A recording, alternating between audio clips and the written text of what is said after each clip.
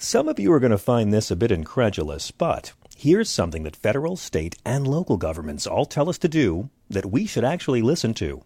Eat more fruits and vegetables. You've heard about the health benefits of increasing plant-based nutrients into your diet, but how can you easily consume all the fruits and veggies needed?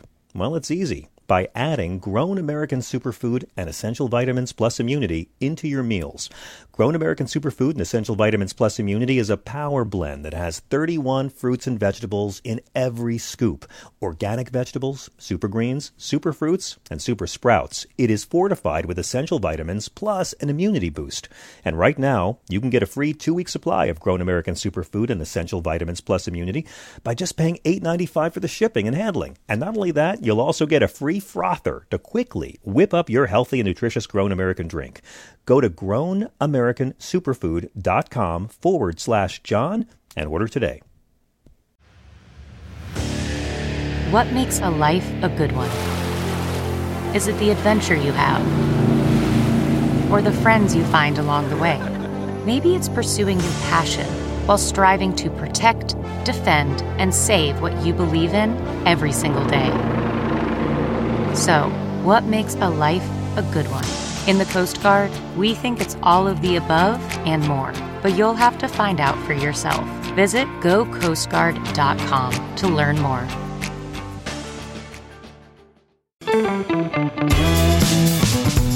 This is the John Fugelsang Podcast.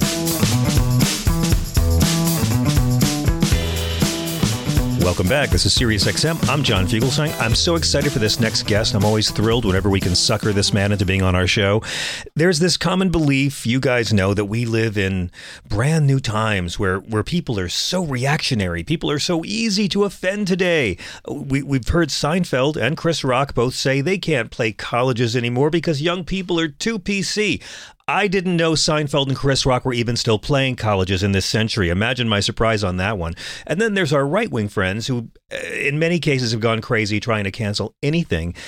It's very easy to forget that current events are seldom current, and our national religion has always been umbrage. Both the left and the right have long histories of being deeply offended over entertainment. And they say you can't joke about anything anymore, but our next guest has written an excellent and deeply entertaining new book about how contemporary TV, film, music, and theater has more freedom of expression than ever. If you're a fan of comedy, you already know the name Kliph Nesteroff. He's been called the premier popular historian of comedy by the New York Times.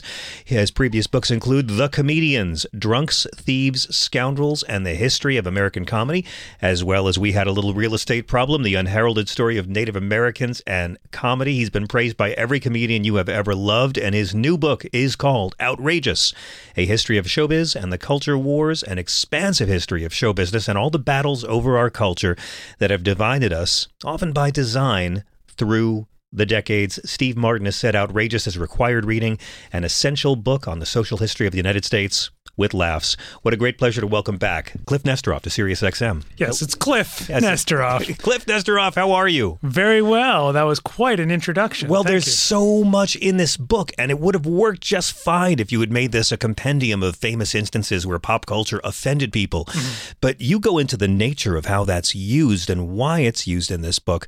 And it's so funny because I was trying to explain to my child how, it was only 30 years ago that Bart Simpson was terrorizing parents, and you could be thrown out of school for having Bart Simpson's face on a T-shirt. Yes. In the 90s. Yes. In this country. Yes. Even more recently, how quickly we forget, Janet Jackson's nipple was 2004. That's right. Remember the hysteria that greeted half a second glimpse of half a nipple that none of us would have noticed had it not been turned into a giant hysteria. I remember the woman who caught all that rage and not the white guy who actually did it. But yes, I do remember quite well. That was not a egalitarian outrage. That was an orchestrated outrage. The guy who really helped organize the protest against the Janet Jackson nipple thing was a guy named Brent Bazell III. That's right. His father was a guy named Brent Bazell Jr. Brent Bazell Jr. was a pro-censorship advocate for decades. He had been a speechwriter. This is how far back this lineage goes. He had been a speechwriter for Joseph McCarthy in the early 1950s. He ghost-wrote Conscience of a Conservative for Barry Goldwater in 1964. He went after Norman Lear for All in the Family and Maude in the early 1970s.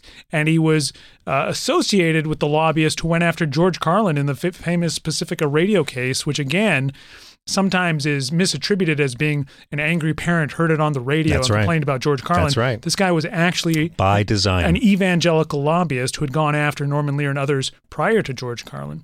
So this guy, Brent Bozell Jr., had been sort of a pro-censorship dude back in the 70s. His son, Brent Bozell III, continued the family tradition and went after, really created that whole Janet Jackson controversy. It was his lobbying that resulted in a $500,000 fine lodged by the FCC against CBS. And then that guy's son was arrested for storming the Capitol on January 6th. Beautiful. So it's decade after decade after decade. The circle of grift. Yeah, isn't that incredible? But here's the interesting thing, Kliph. Brent Bozell III, as far as I understand, my understanding of the man, is that he is not, in fact, offended by women's nipples, even Janet Jackson. That this was actually done with something more sinister in mind than just a concerned citizen being offended. And that's what I love about the book, because I want to go through some of the stories because they're just amazing. But for almost every one, you keep documenting how powerful interests, political interests, have always tried to exploit the arts and exploit panic over the arts using censorship, using harassment, using outright propaganda. Just in telling my little kid about, President Bush Sr. going after The Simpsons while his Vice President Quayle was going after Murphy Brown. And in both cases, it wasn't because they were actually offended by anything. It's because the umbrage is a powerful tool for corralling masses. Yeah, it's the old us versus them mentality. They're corrupt. They're immoral. We're not. We'll save you. Vote for us, essentially. And you have a great piece in the LA Times this week called How the Culture War Demonized Comedy and Convinced America We're More Polarized Than Ever. Before we even get into the fun culture war stuff, can I ask you about Paul Weyrich, who's someone who I think people have heard a little bit about in our generation, but we don't really talk about the John Birch Society.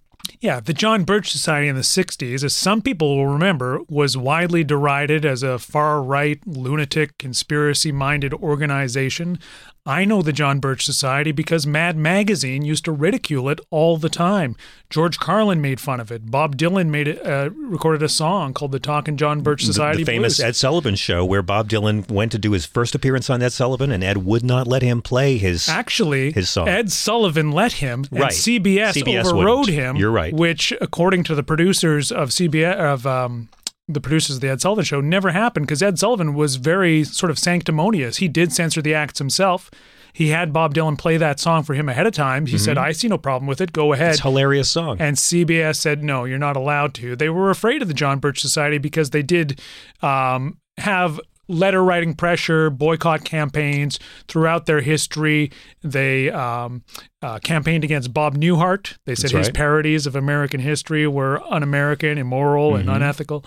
They campaigned against several different people in comedy, but most significantly, their most pressing campaign, the John Birch Society in the late 50s and all throughout the 1960s, was against the civil rights movement and Dr. Martin Luther King. They said Martin Luther King was part of a Soviet conspiracy and that the Civil Rights Act of 1964 would lead to tyranny. Now, at the time, that was all derided as sort of ridiculous and preposterous, and some people did subscribe to that theory, but it was largely dismissed as a racist sort of lunatic conceit. This guy, Paul Weyrich, who was going through college at the time, at the age of 18, 19, 20, 21, he became a lecturer on the John Birch Society speaking circuit. They called it the American Opinion Speakers Bureau. American Opinion was the name of their newsletter, the John Birch Society. And he would say things like that. He would say, the Civil Rights Act of 1964 is the road to tyranny. This is a conspiracy that was conceived in communist Russia in the 1920s, on and on and on. But because the John Birch Society was so heavily ridiculed in popular culture, it sort of stigmatized anybody that was associated with it. So sort of like the Tea Party needing a new name after a few years? Yeah, so eventually Paul Weyrich, his political philosophy did not change. Correct. But he distanced himself from the John Birch Society. By the early 1970s, public opinion had turned against the Vietnam War. Most people were in favor now of the gains of the civil rights movement. So the early 70s were a more accepting time for some of those social protest movements and what they achieved. So Paul Weyrich and the John Birch Society were no longer taken seriously. So what Paul Weyrich did was he took a step back, and eventually, 1973, he forms a new organization which you still hear about today, called the Heritage Foundation, with an influx of cash from the Coors Beer Empire and the Scaife Foundation, Richard Mellon Scaife, and you still hear this name as well, the Sarah Scaife Foundation, which was his mother. They're, to this day, among the largest bankrollers of far-right media, far-right campaigns, think tanks, and they still fund the Heritage Foundation, as does the Charles Koch Foundation. And Koch's father was one of the founders of the original John Birch Society. And the Bradley Foundation. The Bradley Foundation, they started purchasing advertising back in the late 50s in the American Opinion John Birch Society newsletter. So there's all these connections that are still not only still present today, but they're more powerful today because they're wealthier today. They have more money to spend on propaganda today. And they and they get their power, of course, by fighting for causes that help non-millionaires, right? No, they don't do that. They have boogeymen and they demonize others and external threats and talk about freedom and liberty a lot. They use the word freedom and liberty a lot, ironically, in arguing to strip people of their freedoms and liberties, you know. It does seem like our friends on the right have done a bit of a 180, though, when it comes to these umbrage politics, because for decades and decades, of course, it was, you know, anything remotely offensive, anything vulgar, anything sexual. Now, people on the right are saying, oh, no, it's the liberals who are the ones who are offended all the time. It's a great way to demonize liberals is to say, oh, they're going to take your comedy away. They're going to take your jokes away. The people who got people canceled for comedians saying fuck are now getting people canceled because comedians can't say fuck 20 anymore. 20 years ago was they're going to take your guns. They're going to take your guns away. Now they're going to take your comedians. They're going to take your jokes away. And there are new taboos. There are taboos on slurs today that a lot of people may have not realized or considered slurs in the 1990s, certainly in stand-up. But just because there's taboo on, let's say, 8 slurs, that's it. That's a far stretch from saying you can't joke about anything. You're silencing anymore. the First Amendment by not saying hurtful racist slurs anymore. The irony is I feel like Elon Musk is channeling this conversation right now, right? I mean, that's it. They've hijacked the phrase freedom of speech. In 2012, that's really the moment where the definition of freedom of speech goes haywire. When Citizens United ruled that unlimited corporate campaign contributions constitute freedom of speech, that's when the definitions went off the rails. And now you could correlate anti-bigotry as censorship, protest of bigotry as censorship, that's it, and the espousing of bigotry as free speech, when in reality, when there's a bigoted speaker on a college campus, or let's say at least a speaker who's perceived as bigoted on a college campus, the right and the think tanks and their sort of network of media will frame it as that's free speech. But if you object as an anti-racist or an anti-bigot, you're not exercising your you're trying to silence free speech. You're a censor, when in reality it's freedom of expression versus freedom of expression. And if you're going to choose a side of freedom of expression, you're going to side with the person that's espousing bigotry, or you're going to side with the person who's espousing anti-bigotry. I don't know, Kliph. The woke thing was okay at first, but it's gone too far. The woke thing's gone too far, Kliph. You're exactly right. Yeah. And you know, our culture has been the battlefield of all of this. And like so many soldiers, a lot of people have been suckered by those in power into fighting for a cause that doesn't actually help them. Bill Maher is a good example of somebody who is exposed to the same talking point over and over and over. He believes he's smart, but I feel like he's easily manipulated these days, as are a lot of people of his generation. See, I think Bill's, this is my unpopular take. I've known him for many years. I think that Bill, when there's a Democrat in office, he's a contrarian. And when there's a Republican office, he's a liberal. And that's always been his game. Well, I don't think it has to do with Republicans and Democrats. I think it has to do with the repetition of things on social media that say, this generation is shit, millennials are shit, fair. My generation was liberal, your generation is not. And it's sort of like an old guy in 1964 yelling about the Beatles saying it isn't music. It sounds completely out of touch to me, but I understand why somebody might believe that because they're being told that over and over and over and over again all day, every day on social media, talk radio, cable news, college campuses. Free speech is under attack. Things are out of control. But if you look at the body of evidence, and people like Bill Maher should know better, having been a stand-up comedian for so long, people have objected for generations. And in the old days, they wrote letters to the editor, not social media. In those days, there was the word editor. Yes. So if somebody wrote a complaint, if 100 people wrote a complaint, they'd publish maybe 1 or 2. Now there's no editor. 100 complaints are published instantaneously online. It gives us the illusion that people are more sensitive, that people can't take a joke, that people are more easily offended, when in reality, it's probably the same ratio. There's just no filter, and we're seeing all of the poorly spelled, unhinged, screaming comments. So I understand why somebody might believe, there's a crisis, you can't say anything anymore. It does create that illusion, but that is all it is an illusion. There are some new taboos, but far more have been shattered in recent history. As you mentioned, The Simpsons was controversial. Beavis and Butthead was controversial. South Park was controversial. Even the Teletubbies were part of a gay conspiracy. Janet Jackson was controversial. When I watch streaming shows today, there's a show that Pete Davidson stars in on Peacock. I don't know if you've seen it. Joe Pesci's in it. Mm-hmm. Not to disgust your listening audience, but the very first scene of the very first episode shows Pete Davidson jerking off, and he accidentally ejaculates on his own mother. Yes. Okay, I don't know if you've seen it or heard about this. If this was 2004, it would be all you hear about. Yeah. It wouldn't even be made, Yeah. But compare that to the Janet Jackson nipple controversy 20 years ago, and there's no controversy over that sequence whatsoever. It demonstrates that there's more freedom of expression on streaming services than there ever was on network television. There's more freedom of expression on satellite radio and podcasts than there ever was on AM and FM radio. And people need to understand that. I think it's easier to manipulate young people who weren't there to experience that. They're a good target for that propaganda of, the liberals going to take your jokes away. You can't say anything anymore. They're the new censors. The other point I want to make, nobody has a lock on censorship. It's not a left-wing thing or a right-wing thing. Both exist concurrently at all times throughout history. Traditionally, when the left tries to censor people or suppress people, and nobody ever admits that it's censorship. Give me an example. Well, generally, blackface, there was a big controversy over the remaining remnants of blackface in the early 60s during the civil rights movement. And the Mummers Day Parade in Philadelphia still featured people in blackface. And they made an announcement in 64, 65, out of respect for the civil rights movement. This time has passed. We're going to continue the Mummers Day Parade, but no more blackface. There was an editorial in a Utah newspaper that said, the civil rights movement has gone too far. What does blackface have to do with civil rights?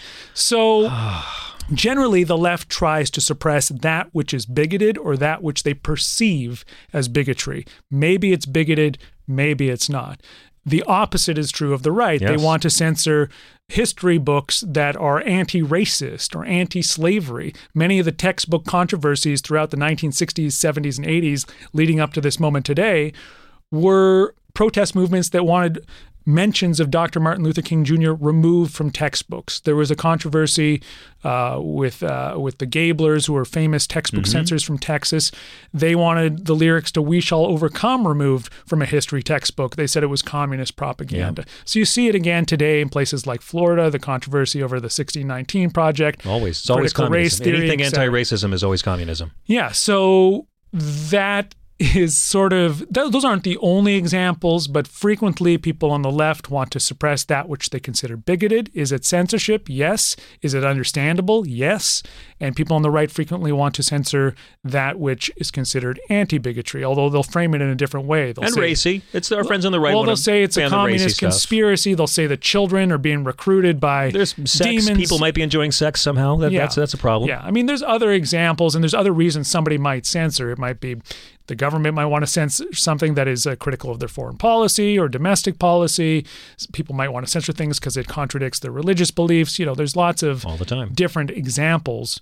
But the left-wing censorship generally falls into the realm of, we consider this bigotry and we'd like it removed. We're going to take a quick break. We'll be right back after this. The comfort of your favorite seat is now your comfy car selling command center, thanks to Carvana. It doesn't get any better than this. Your favorite seat's the best spot in the house. Make it even better by entering your license plate or VIN and getting a real offer in minutes. There really is no place like home. And speaking of home, Carvana will pick up your car from yours after you finalize your offer. Visit Carvana.com or download the app and sell your car from your comfy place. CarMax is putting peace of mind back in car shopping by putting you in the driver's seat to find a ride that's right for you. Because at CarMax, we believe you shouldn't just settle for a car. You should love your car. That's why every car we sell is CarMax certified quality, so you can be sure with upfront pricing that's the same for every customer. So don't settle. Find love at first drive and start shopping now at CarMax.com. CarMax, the way car buying should be.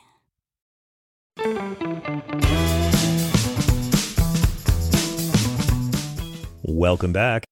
My guest is the great Kliph Nesteroff, the greatest historian of comedy we have right now, in his essential new book. And I'm telling you something, man, this new book makes a fantastic gift. It is called Outrageous, A History of Showbiz and the Culture Wars. Over the weekend, I was actually listening to Mae West, because that's what I do.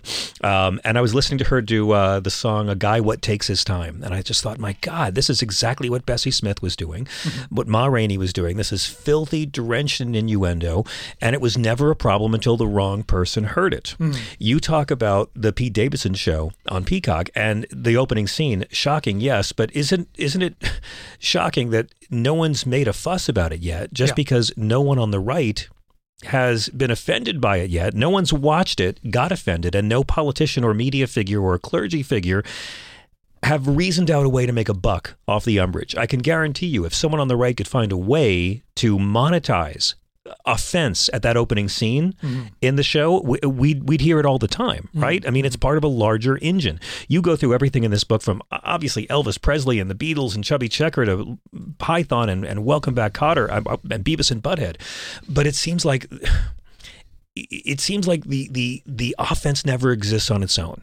There's got to be an opportunistic element of it for the media to pick it up and run with the ball. And the Beavis and Butthead example is really interesting. I don't know if you remember, but a woman's house burned down. And that's right. Her kids saw Beavis and Butthead playing with matches, and it's MTV's fault. Right, because Beavis had a catchphrase on the show, "Fire, fire, fire!" And we had to sit through congressional hearings about this, hearing senators who couldn't pronounce the name of the show. MTV was pressured to remove the show, and they didn't, but they did remove some of the episodes that featured Beavis playing with fire.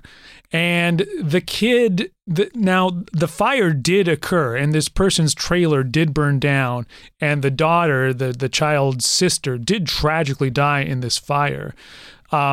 So this little boy is now a grown-ass man, and he was asked about it just a couple years ago. He goes, "We didn't have cable.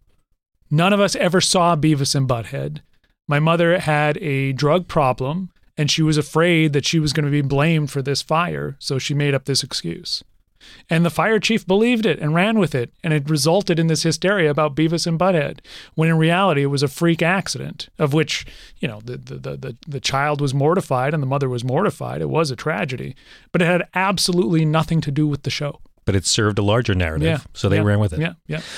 We hear these stories about how when Lucille Ball got pregnant, folks flipped out and wrote to sponsors nonstop and wrote to networks. It's really hard to try to imagine what that was like. It's so much fun to watch clips on YouTube and read comment sections where people say, the good old days, clean comedy, and nobody complained in those days. When they showed that Lucy and Ricky shared the same bed, they never showed them in it, just that they had one bed, it was greeted as an affront to all that is Christian.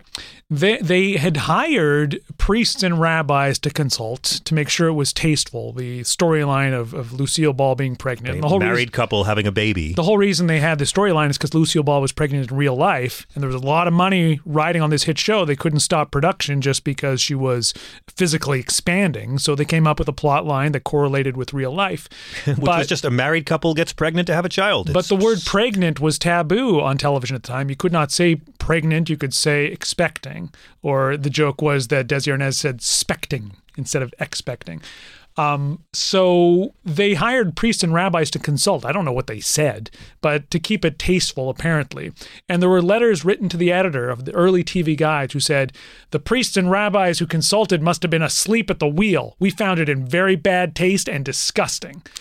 So there were many people that were livid at the very mention of childbirth on a TV show. They didn't show it.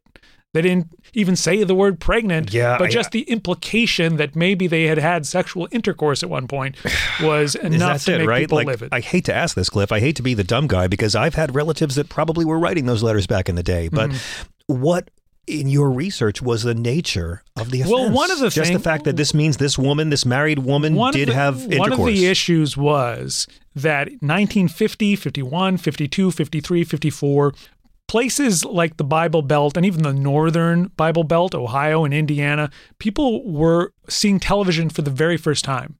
So they were seeing things that they had kept out of their homes all this time.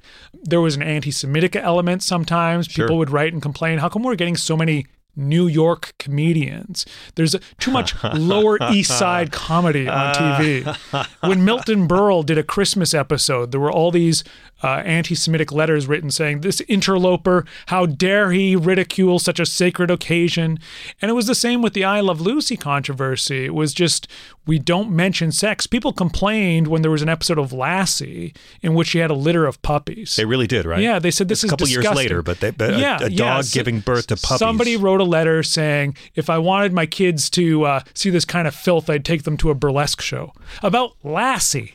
I mean, listen, I love a good C-section in the middle of a burlesque show, but I don't really, it's just so hard to fathom. I mean, we are so a couple of generations insulated from this sort of Calvinistic But the thinking. type of reaction, even though it was so Calvinist in nature, such a innocuous, family-friendly thing being complained about, the nature of the complaints is the same as today. Think of the children. The children. Always we have to protect the children. Drag queens are recruiting your children. Anita Bryant in the late 70s.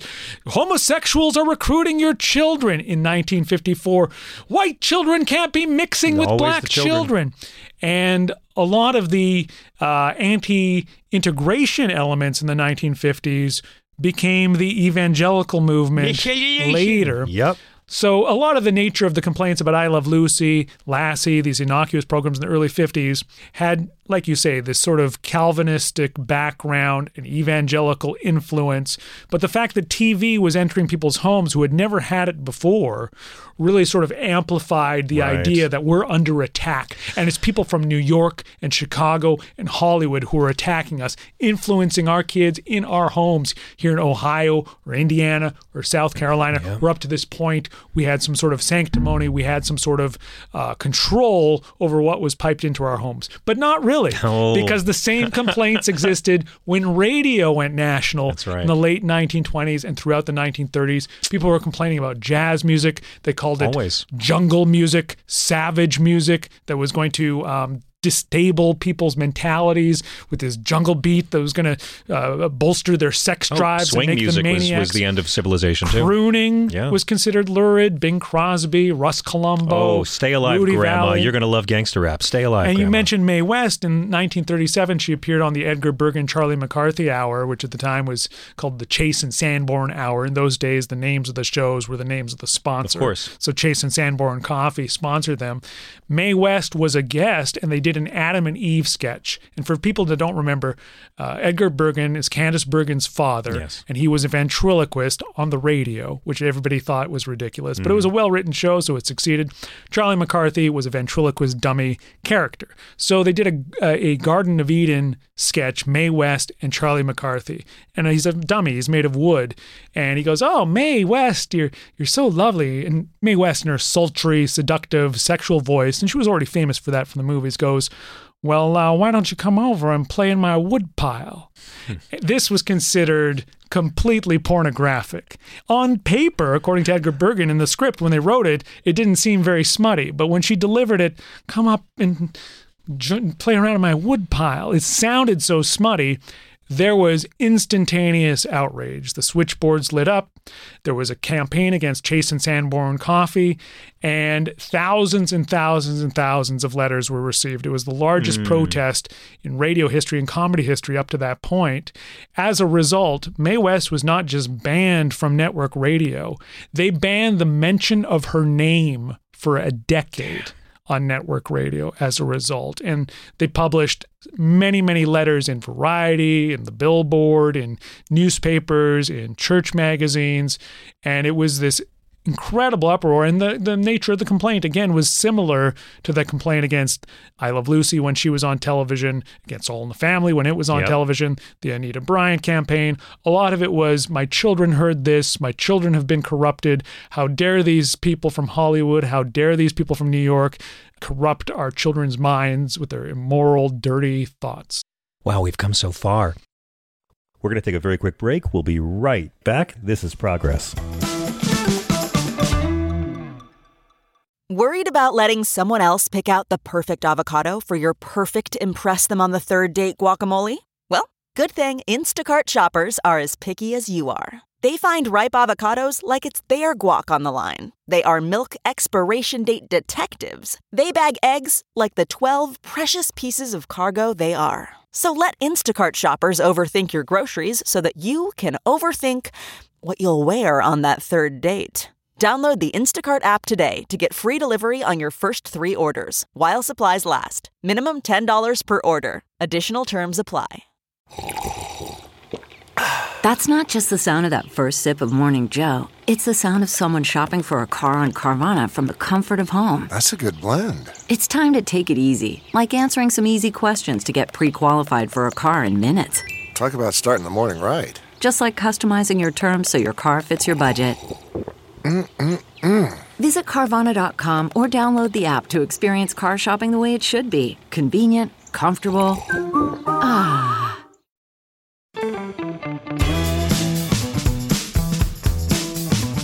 I'm John Fugelsang. This is Progress After Dark.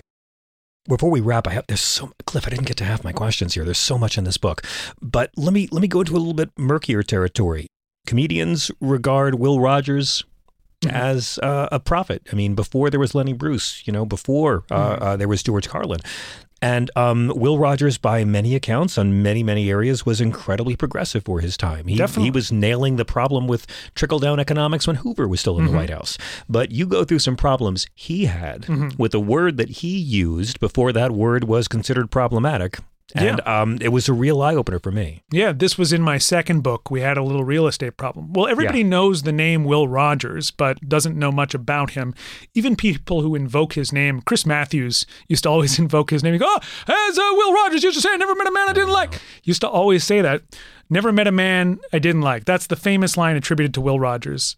What does it mean? He was considered this great wit, but what does never met a man I didn't like? What is that? How is that witty? I don't understand. He's a nice guy. Will Rogers himself used to sometimes flip it and say, I never liked a man I didn't meet, because he was so sick of his own catchphrase. Right. Well, Will Rogers, there's beaches named after him, hospitals named after him, highways named after him. Everything's named after Will Rogers. Who was Will Rogers? Will Rogers was Cherokee. He was Native American. That has sort of been whitewashed from his biography. He was a huge star on the stage on Broadway in the Ziegfeld Follies. He was a big star on radio. He was a big star in newspapers, which really what made him famous. He had a syndicated column called Will Rogers Says. That's right. And he was under contract to Fox, the film studio, in the early 1930s, the same studio that had Shirley Temple. Extremely, extremely big star in the early 1930s. In 1934, he was appearing on a radio program called The Shell Chateau, sponsored by Shell Gasoline, Shell Oil Company. And he was introducing a Western song called The Last Roundup, and it was like a cowboy song. And Will Rogers, in introducing the song, said, it may sound like a cowboy song to you, but it's really just an old school N-word spiritual to me. Now, he didn't say N-word, he said the word. He said the word. And people who heard it on the radio were like, wait, excuse me? Even in 1934, you did not say the N-word on national radio. It was already well taboo. And NBC and CBS already had a written charter that said no racial slurs over the radio, along with no swear words and so on and so forth. Yeah. So the song ends. He comes back on. People thought, well, maybe we misheard. He goes, See, doesn't it sound like an N-word spiritual? It sure is just an N-word spiritual to me. He says it 3 times. So again, much like Mae West, the outrage is instantaneous. This time from a different demographic, not from evangelicals, but from black listeners. And so there was a letter writing campaign and several editorials in the black press. The New York Amsterdam News, the Pittsburgh Courier, the major black newspapers of the day said, Will Rogers insulted millions of Americans by using this word. He needs to go back on the air and apologize. And if he doesn't, we're going to boycott all Shell gasoline products. And here's a list of every Shell gas station in America.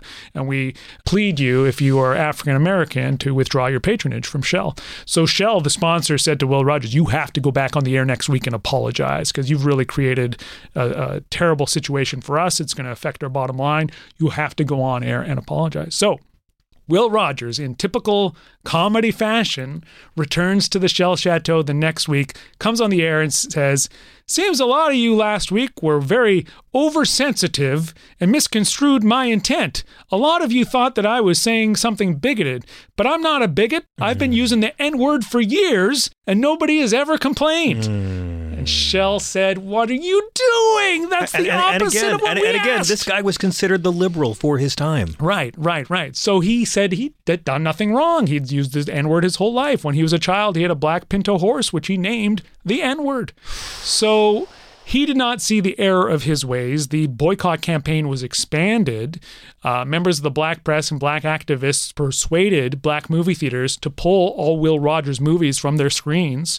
The boycott was on, but this protest movement did not gain any traction in the white press. In fact, beyond Variety, it was barely reported by the white press. It was strictly reported by the black press. They were the ones who were saying, this is wrong, he should not have said the N-word, and we're going to expand this boycott. In those days, African Americans did not have anywhere near the purchasing power as they do today, nor as much of a purchasing power as white Americans. So their considerations were not taken as seriously as they would have been if it was a boycott campaign for white Americans. This is 30 years before Montgomery. Yeah. So it didn't gain much traction. Within a year, Will Rogers famously died in a fiery plane crash, and this entire story was completely forgotten. But you can find the original source materials and original letters to the editor of Complaint and the editorials regarding this situation. If you look at newspapers.com or other archival services, it's all there for the taking. But all these decades that we've heard Will Rogers' name invoked, never have you heard this story. Kliph, we've only scratched the surface of the stories you cover in this book. It's wonderful. Before I let you go, and I want you to come back because I have so much more I want to ask about, but what was it that motivated you to write this book right now? Well, it drives me crazy when people say you can't joke about anything anymore. You can't joke about anything anymore. Even when a bad thing happens, like when somebody storms the stage at the Hollywood Bowl and attacks Dave Chappelle, Howie Mandel, who I like, said, this is the end of comedy. This is the death of comedy. I'm like, what are you talking about? You're a comic. You worked in the same Canadian clubs that I worked in. You should know better.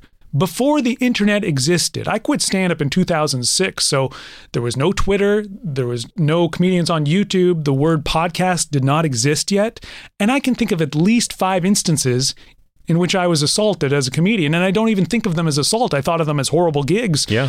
But I had a pitcher of beer dumped over my head once in Toronto, another time in Vancouver, 2 completely different instances. I had a guy rush the stage once and clobber me, sucker punch me. Yep. I mean, it's horrible, unjustifiable, but it did not lead to the death of comedy. And it certainly had nothing to do with millennials. It certainly had nothing to do with social media. It certainly had nothing to do with anything other than the fact that we're performing for drunks who are there for any reason other than to watch comedy.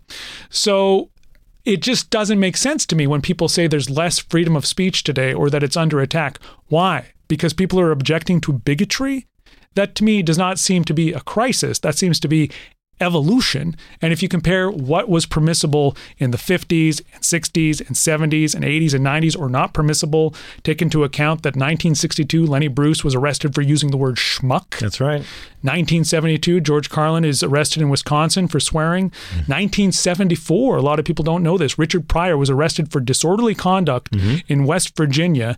The obscenity laws had long since been ruled unconstitutional, so they could no longer bust him for obscene performance, but he was arrested for disorderly conduct because he swore in his stand-up performance. That's right. A lot of people say you couldn't make Blazing Saddles today. Blazing Saddles, co-written by Richard Pryor, released in 1974. 6 months after it was released, Richard Pryor is arrested for swearing on stage. So excuse me if I don't fall for this talking point that you cannot joke about anything anymore. It's an insult to the comedians who came before and got arrested for what you can do today. And if I could just say, some of the same comics, and we know some of our best friends love them, but the same people saying, oh, you can't say anything edgy anymore, they're the same people who'll point out, you could never put the Jeffersons or Good Times or All in the Family on TV now. I mean, it's always been here. So Kliph, in closing, and I'm keeping you way too long, but I love this book.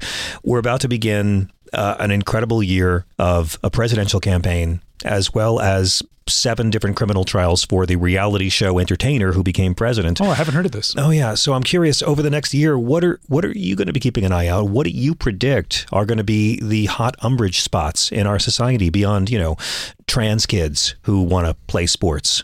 I have no predictions. I'm Canadian, so I have this perverse outsider sort of take on it, where I feel above it and beyond it and not involved in What's it, that which like? is it's great. It's great. It's great. I can all that in healthcare too. Yeah, I can just enjoy life a little bit. It's not a very optimistic outlook that I have. I'm promoting a book nobody reads. Nobody cares about books in the grand scheme of things. Most people want to read celebrity memoirs. My second book was with Simon & Schuster. They paid me $85,000 to write the book. It was a 3-year contract. So $85,000 divided by 3. I'm making like $20,000 a year off of that book. They said, well, that's all we got in the budget. While I was writing that book, they gave a book deal to Mike Pence for $2.5 million. I'm like, is this going to be a great literary work? Is anybody going to buy it after the first month? Which nobody read. So that's sort of the book world. That's sort of what I'm up against. So I try and stay out of the fray. I'm not a Republican, of course. I'm not a Democrat either. I can't vote in America, so I can't be held responsible for it. But what do you see people getting their panties in a wad about? Everything. It's everything. Absolutely everything. Whatever they're told to get their panties in a bunch about, they will. Because think about the talking points that people were hysterical over just in previous years. Acorn, acorn, acorn. Fiscal cliff, fiscal cliff, fiscal cliff. Invasion, invasion. The caravan, the caravan.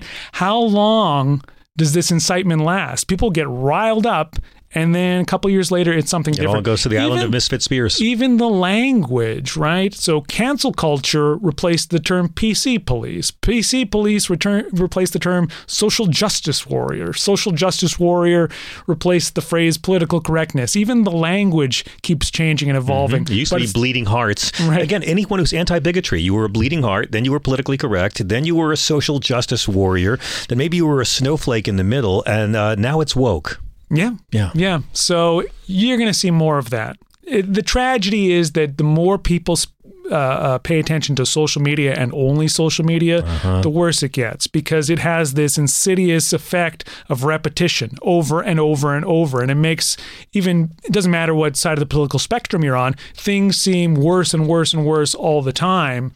And if the talking point is that the Democrats are villains and you're being told that over and over and over, well, why wouldn't you believe it? I don't hold everybody in contempt that is manipulated, because sometimes it's out of your control. Sure. My friend Jay Johnston, who was on Mr. Show with Bob Odenkirk and David Cross. Terrific performer. Sarah Silverman's show, Bob's Burgers, might be going to jail. It breaks my heart. I've been in touch with him this entire time. I think I'm one of the only people who has. And he was there that day. He was there on January 6th, but he's a victim of manipulation. Like, he fell for things. Yeah. And I know who's responsible in his life for that manipulation. Ashley Babbitt is dead because of Donald Trump's lies. Yeah. So, if and people want to shit on those people, and I understand that, and a lot of people in response to Jay Johnson are like, fuck him, let him rot in jail. He's a friend of mine. I don't want him to rot in jail. If somebody is in a cult, who do you blame? Do you blame the cult leader, the cult member? If you have a family member in a cult, you want him out of there. You want him deprogrammed. You're not saying, fuck him.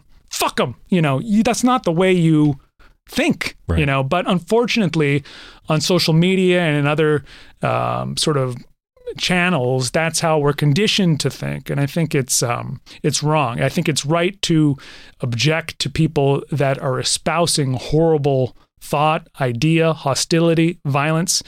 But at the same time, when there's somebody that you know personally who's involved in that, it's heartbreaking to watch. And I sort of have an understanding of how and why people are manipulated, and they're not always responsible for that manipulation.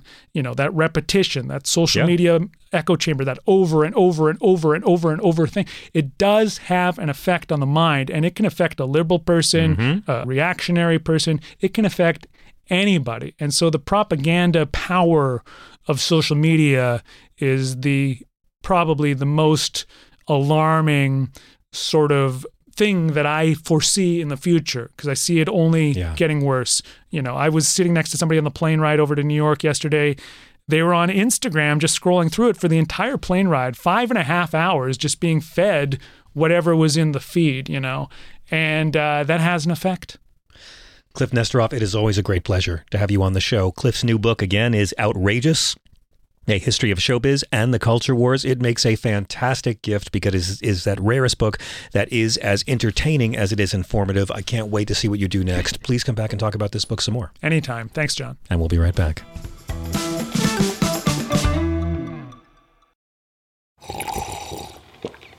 That's not just the sound of that first sip of Morning Joe. It's the sound of someone shopping for a car on Carvana from the comfort of home. That's a good blend. It's time to take it easy, like answering some easy questions to get pre-qualified for a car in minutes.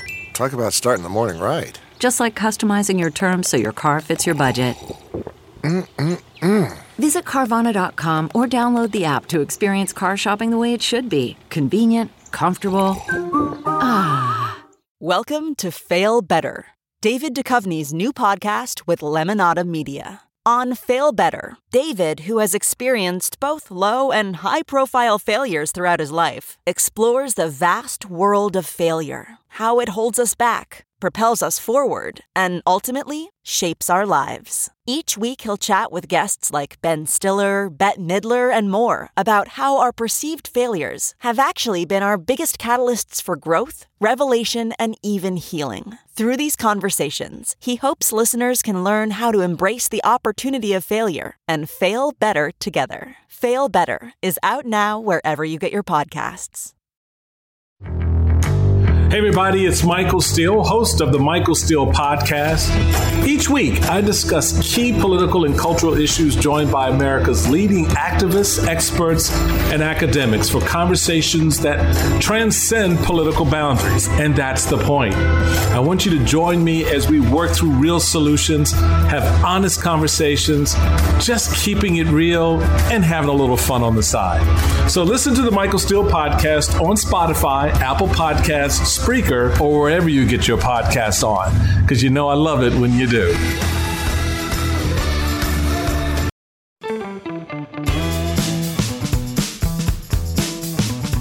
Welcome back. So as you well know, temperature records have been crushed in 2023. Heat waves are becoming more intense. Floods and droughts are becoming much more common.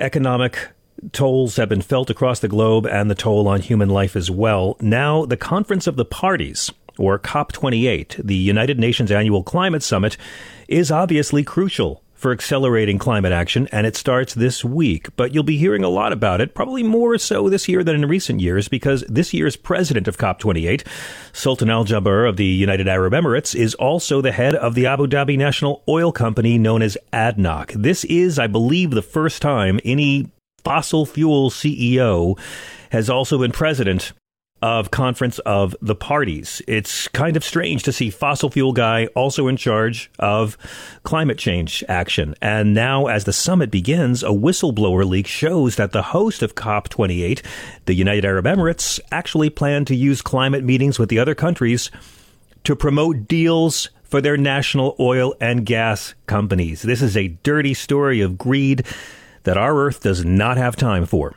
Ben Stockton is a British freelance investigative reporter based in New York City, working for the Center for Climate Reporting. He investigates the tools used by multinational corporations, authoritarian regimes, and wealthy individuals to retain power. You may have read his stuff in the New York Times, The Guardian, or the LA Times. His new piece for The Intercept, along with Amy Westervelt, is Inside the Campaign That Put an Oil Boss in Charge of a Climate Summit. Ben Stockton, it's a pleasure to welcome you to SiriusXM. Hello. Hi, John. Thanks for having me. Thank you. Am I setting this up correctly, sir? I'm trying to make sure I have this right. He's overseeing a major expansion of his company's oil and gas output while also being CEO and chair of the UAE's renewable energy company. This is a guy who's an oil boss, and he's the UAE special envoy for climate change at the same time. I guess let me begin with asking, how did this controversy begin? Well, it kind of begins all the way back in January of this year, which is when the UAE chose its COP president, and it turned to this man, Sultan Al Jaber, who at that time was the UAE's climate envoy. But like you described, he is a man who wears many different hats, has many different roles within the UAE. And the kind of most controversial one of those is his role as CEO of the Abu Dhabi National Oil Company, which is known as ADNOC. He is also, like you mentioned, the chairman of Masdar, a UAE state-owned renewable energy company, and also a cabinet minister. So he is really this quite fascinating guy, and certainly a highly influential person within the UAE. His rise up to the kind of upper echelons of UAE public life has been quite remarkable, in the sense that he is not one of the Emirati royals that tend to dominate those very high up positions. But as soon as his COP28 presidency was announced, there was obviously a lot of concern expressed by climate activists and prominent public individuals based on the very simple fact of his role at ADNOC and how that might influence the COP28 event, which is obviously just about to get underway. I think what is really interesting about these latest revelations is really a kind of coming to fruition of some of those conflict of interest concerns that people raised. So what we obtained at the Centre for Climate Reporting was essentially more than 150 pages of internal COP28 documents, and these are largely briefings that are prepared for Al Jaber by his team ahead of meetings with foreign governments. And what we saw in those documents was actually supposed plans to bring up talking points relating to his role at ADNOC and Masdar, and actually get into some pretty specific details on business interests of those two companies in the nations that he was meeting with. And so once we'd kind of verified the authenticity of the documents, and we worked alongside reporters from the BBC on this story, we kind of knew at that point that this was going to be a fairly major scandal. And it certainly is, and it deserves to be. I certainly hope it becomes even more of a scandal as more and more people hear about it. I mean, I'm still trying to wrap my mind around the fossil fuel guy being in charge of the climate summit. We don't have vegetarians in charge of Burger King. We don't let Roman Polanski open up homes for runaway teenage girls. Now, they've been called out already, right? Amnesty International is already labeled as a conflict of interest. And I know former Vice President Gore has said this is a sign the fossil fuel industry has brazenly seized control of the COP process. Yeah, that's right. And I think Al Jaber's record on climate-related issues actually long predates his work both as COP28 president, but also his work as ADNOC CEO. So actually going back to kind of the mid-2000s when he first took over as CEO of Masdar, this has kind of really been quite a long-term campaign to really build his international standing, and his COP28 presidency seems to be the fruition of that. And that the kind of key question that both I and my co-reporter on the story that we worked on with The Intercept that you mentioned, Amy Westervelt, one of the kind of key questions that we were looking to answer in that reporting was how did this really happen? And I think what can't be understated is the role of kind of major PR agencies who have worked with Al Jaber throughout his career.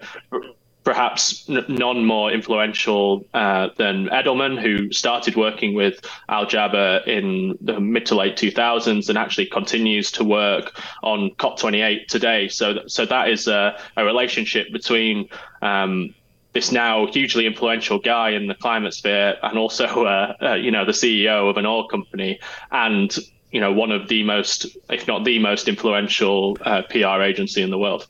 Yes, and Edelman is an American PR agency, we should point out as well. This whole thing is like an incredible clusterfuck of PR companies and lobbyists at the same time. I'm not surprised by some of this. I mean, it's well known that the fossil fuel industry has been deeply embedded in the COP since they began, and they send tons of lobbyists. I understand at one point, the COP team was actually working out of the ADNOC headquarters. Literally, the climate people were working out of the fossil fuel industry building. It just seems like the overlap is it's really hard for a small mind like mine to understand this. Now, I know that Al Jaber became very well known because when he became CEO, Masdar got together with Edelman and began promoting Masdar City, which was supposed to be the zero carbon city of the future, right? In the deserts of Abu Dhabi. That's right. So it was, Al Jaber called it a kind of blueprint for sustainable living for the future. It was intended to be built on roughly 6 square kilometers of scrubland just outside of Abu Dhabi. And it was really kind of billed as this eco-utopia. And the PR agencies that were working with Masdar and Al Jaber at that time really took that idea and ran with it. And Al Jaber, while he was CEO of Masdar, testified in front of Congress, met George Bush. He has kind of done the rounds with some very influential people, and there are very influential people who have since then backed his COP presidency. The U.S. Special Presidential Envoy for Climate, John Kerry, he is, a very ardent defender of Al Jaber's COP28 presidency. I think he was one of the first people to defend that position, described Al Jaber as a terrific choice for the COP president. They have garnered a very close relationship over the last couple of years. And just on your point about people working on COP28, working from ADNOC headquarters, I think there's many people who believe that the fossil fuel industry should be at the table at these talks, and if there is going to be meaningful change, that they need to be brought along with it. I think there is then a difference between being at the table and being at the head of the table, which is what appears to be the situation now. Al Jaber obviously is presiding over these talks and maintains his role as ADNOC CEO, despite calls for him to step down from that position during the talks. And so I think it has really taken it to a different level. It would be naive to think that the fossil fuel industry hasn't influenced COPs in the past, but I think, COP28 really seems to have taken it to a different level. Well, I guess that's why I'm feeling very cynical about this, because you're right. Of course, fossil fuel industries deserve a seat at the table. But does the seat at the table include getting to write the menu and controlling what comes out of the kitchen? I mean, according to the Energy Information Administration and the International Energy Agency, only 2% of the UAE's energy mix, as you know, was taken from renewables and nuclear by 2021. Masdar, the zero output a car-free city, of course, has slowed on its progress. They've scaled back the size the city would be. It was supposed to be car-free, and now they're saying, well, no, now you can have cars there. It's hard to not think that our friends at the UAE are just talking a really good game about climate change and trying to make all the big oil money they can make while they do it. I think that's right. I think that's another one of the questions that we were looking to answer is that, the UAE has really talked the talk, and Masdar was, to give it all its credit, when it first launched in 2006, it was quite a turning point. I remember, it was supposed to be a signal that the UAE was turning away from oil and starting to prepare for a world that would no longer be dependent on fossil fuels. They were going to show us. The problem is that yeah, exactly. I think part of the problem is that they make these promises that are so far in the future that it's actually quite difficult to hold them to account on that stuff, because they're saying, look, by this time we will do this. And I think that really, like you mentioned, with Masdar City, they said for a long time that this was going to be this incredible eco-utopia, and they largely haven't delivered on the promises that they were going to make on that. So I think currently, it was supposed to be 6 square kilometers. It currently stands around 2 square kilometers, about half the amount of the investment that they promised. The kind of car-free transport system has been scaled back. And that really speaks to some of the stuff that we see with ADNOC now today as well. Yeah. So ADNOC has plans to be, net zero in its operations by 2045. They recently brought that forward from the 2050 target. But actually, if you look at what ADNOC is doing now, which is in the short term actually increasing production capacity and bringing forward production capacity targets from 2030 to 2027. So actually, not only ramping up, but ramping up quicker than they said they were going to ramp up. I think it just, you really have to look at what's happening now versus the promises that they're making that they can't necessarily stick to. Well, based on everything that you've documented, it sounds like their promises now are just a lot of spin. I mean, they've bragged about how they're one of the least carbon-intensive oil and gas companies in the world, which is like saying you're one of the most, polite muggers in the world. I mean, but their whole plan and these numbers they're throwing out to show how committed they are to the cause, it seems like it's all talk. I mean, their plans depend heavily on carbon capture. Is that something they're actually serious about? I mean, they say that they are. I know that a number of experts are concerned about depending too much on technology, particularly carbon capture, which, has not been proven at a widespread commercial scale so far. So I think, betting the future on something that isn't yet guaranteeing to save us from this crisis, I think feels like a highly risky strategy. And of course, with carbon capture, it allows a certain number of fossil fuels to continue to be burnt, which, of course, like to a company like ADNOC, whose revenue depends on oil and gas sales, that is a hugely attractive solution to the problem versus a complete phase out of fossil fuels that, the UN Secretary General, for example, has called for.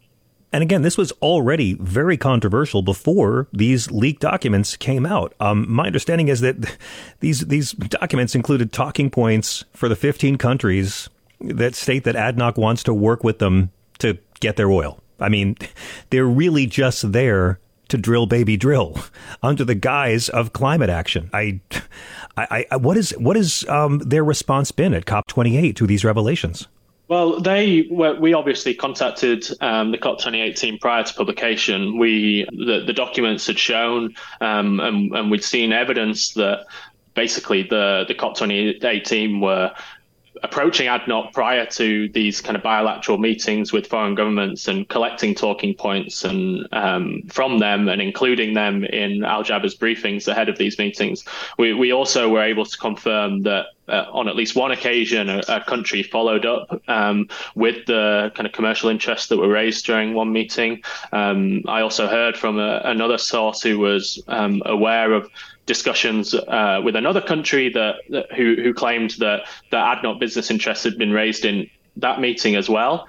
Obviously, when we went to the COP28 team, they told us, although they didn't deny using bilateral meetings to raise commercial interests, they ultimately told us that private meetings are private and they don't comment on them. I think the great big question for us still is actually to what extent, exactly how many times did Al Jaber raise these talking points?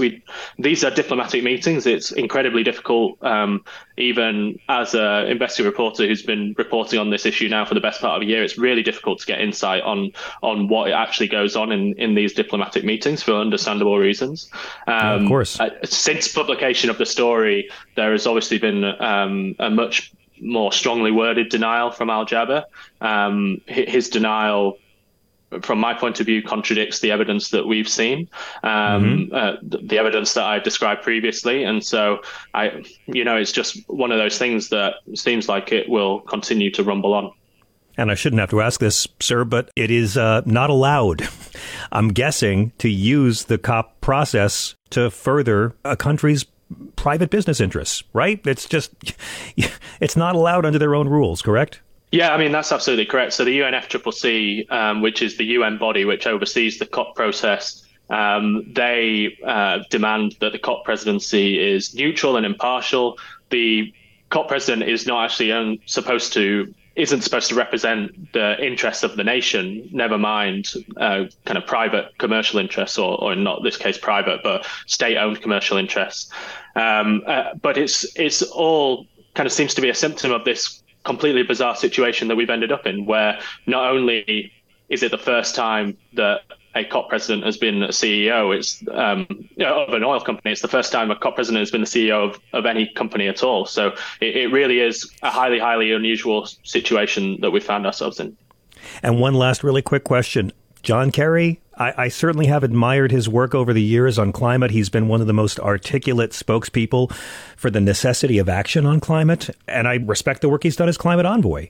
Is this just part of his job to not say anything when this kind of outrageous shuck and jive is going on? I mean, there are a number of very well-respected people who do believe that Al Jaber is the man for the job and can be this bridge between these two roles, between the climate people and the fossil fuel industry. I think really time will tell on whether that is a successful strategy or not. This is not a COP where inaction can afford to happen, where, the UNFCCC says that this is a real turning point and that there needs to be some concrete outcomes out of this COP. And, maybe Al Jaber will be the person to deliver that. And I think, in a couple of weeks' time, we'll see. Story is completely bonkers. Ben Stockton, I thank you so much for joining us, and thank you for all the work you do with the Center for Climate Reporting. How can our listeners follow you and keep up with your work? I'm on Twitter under my name, Ben Stockton, and you can also head to the Centre for Climate Reporting's website at climate-reporting.org. Brilliant. Thank you for your reporting, and thank you so much for joining us on SiriusXM. Thanks very much, John.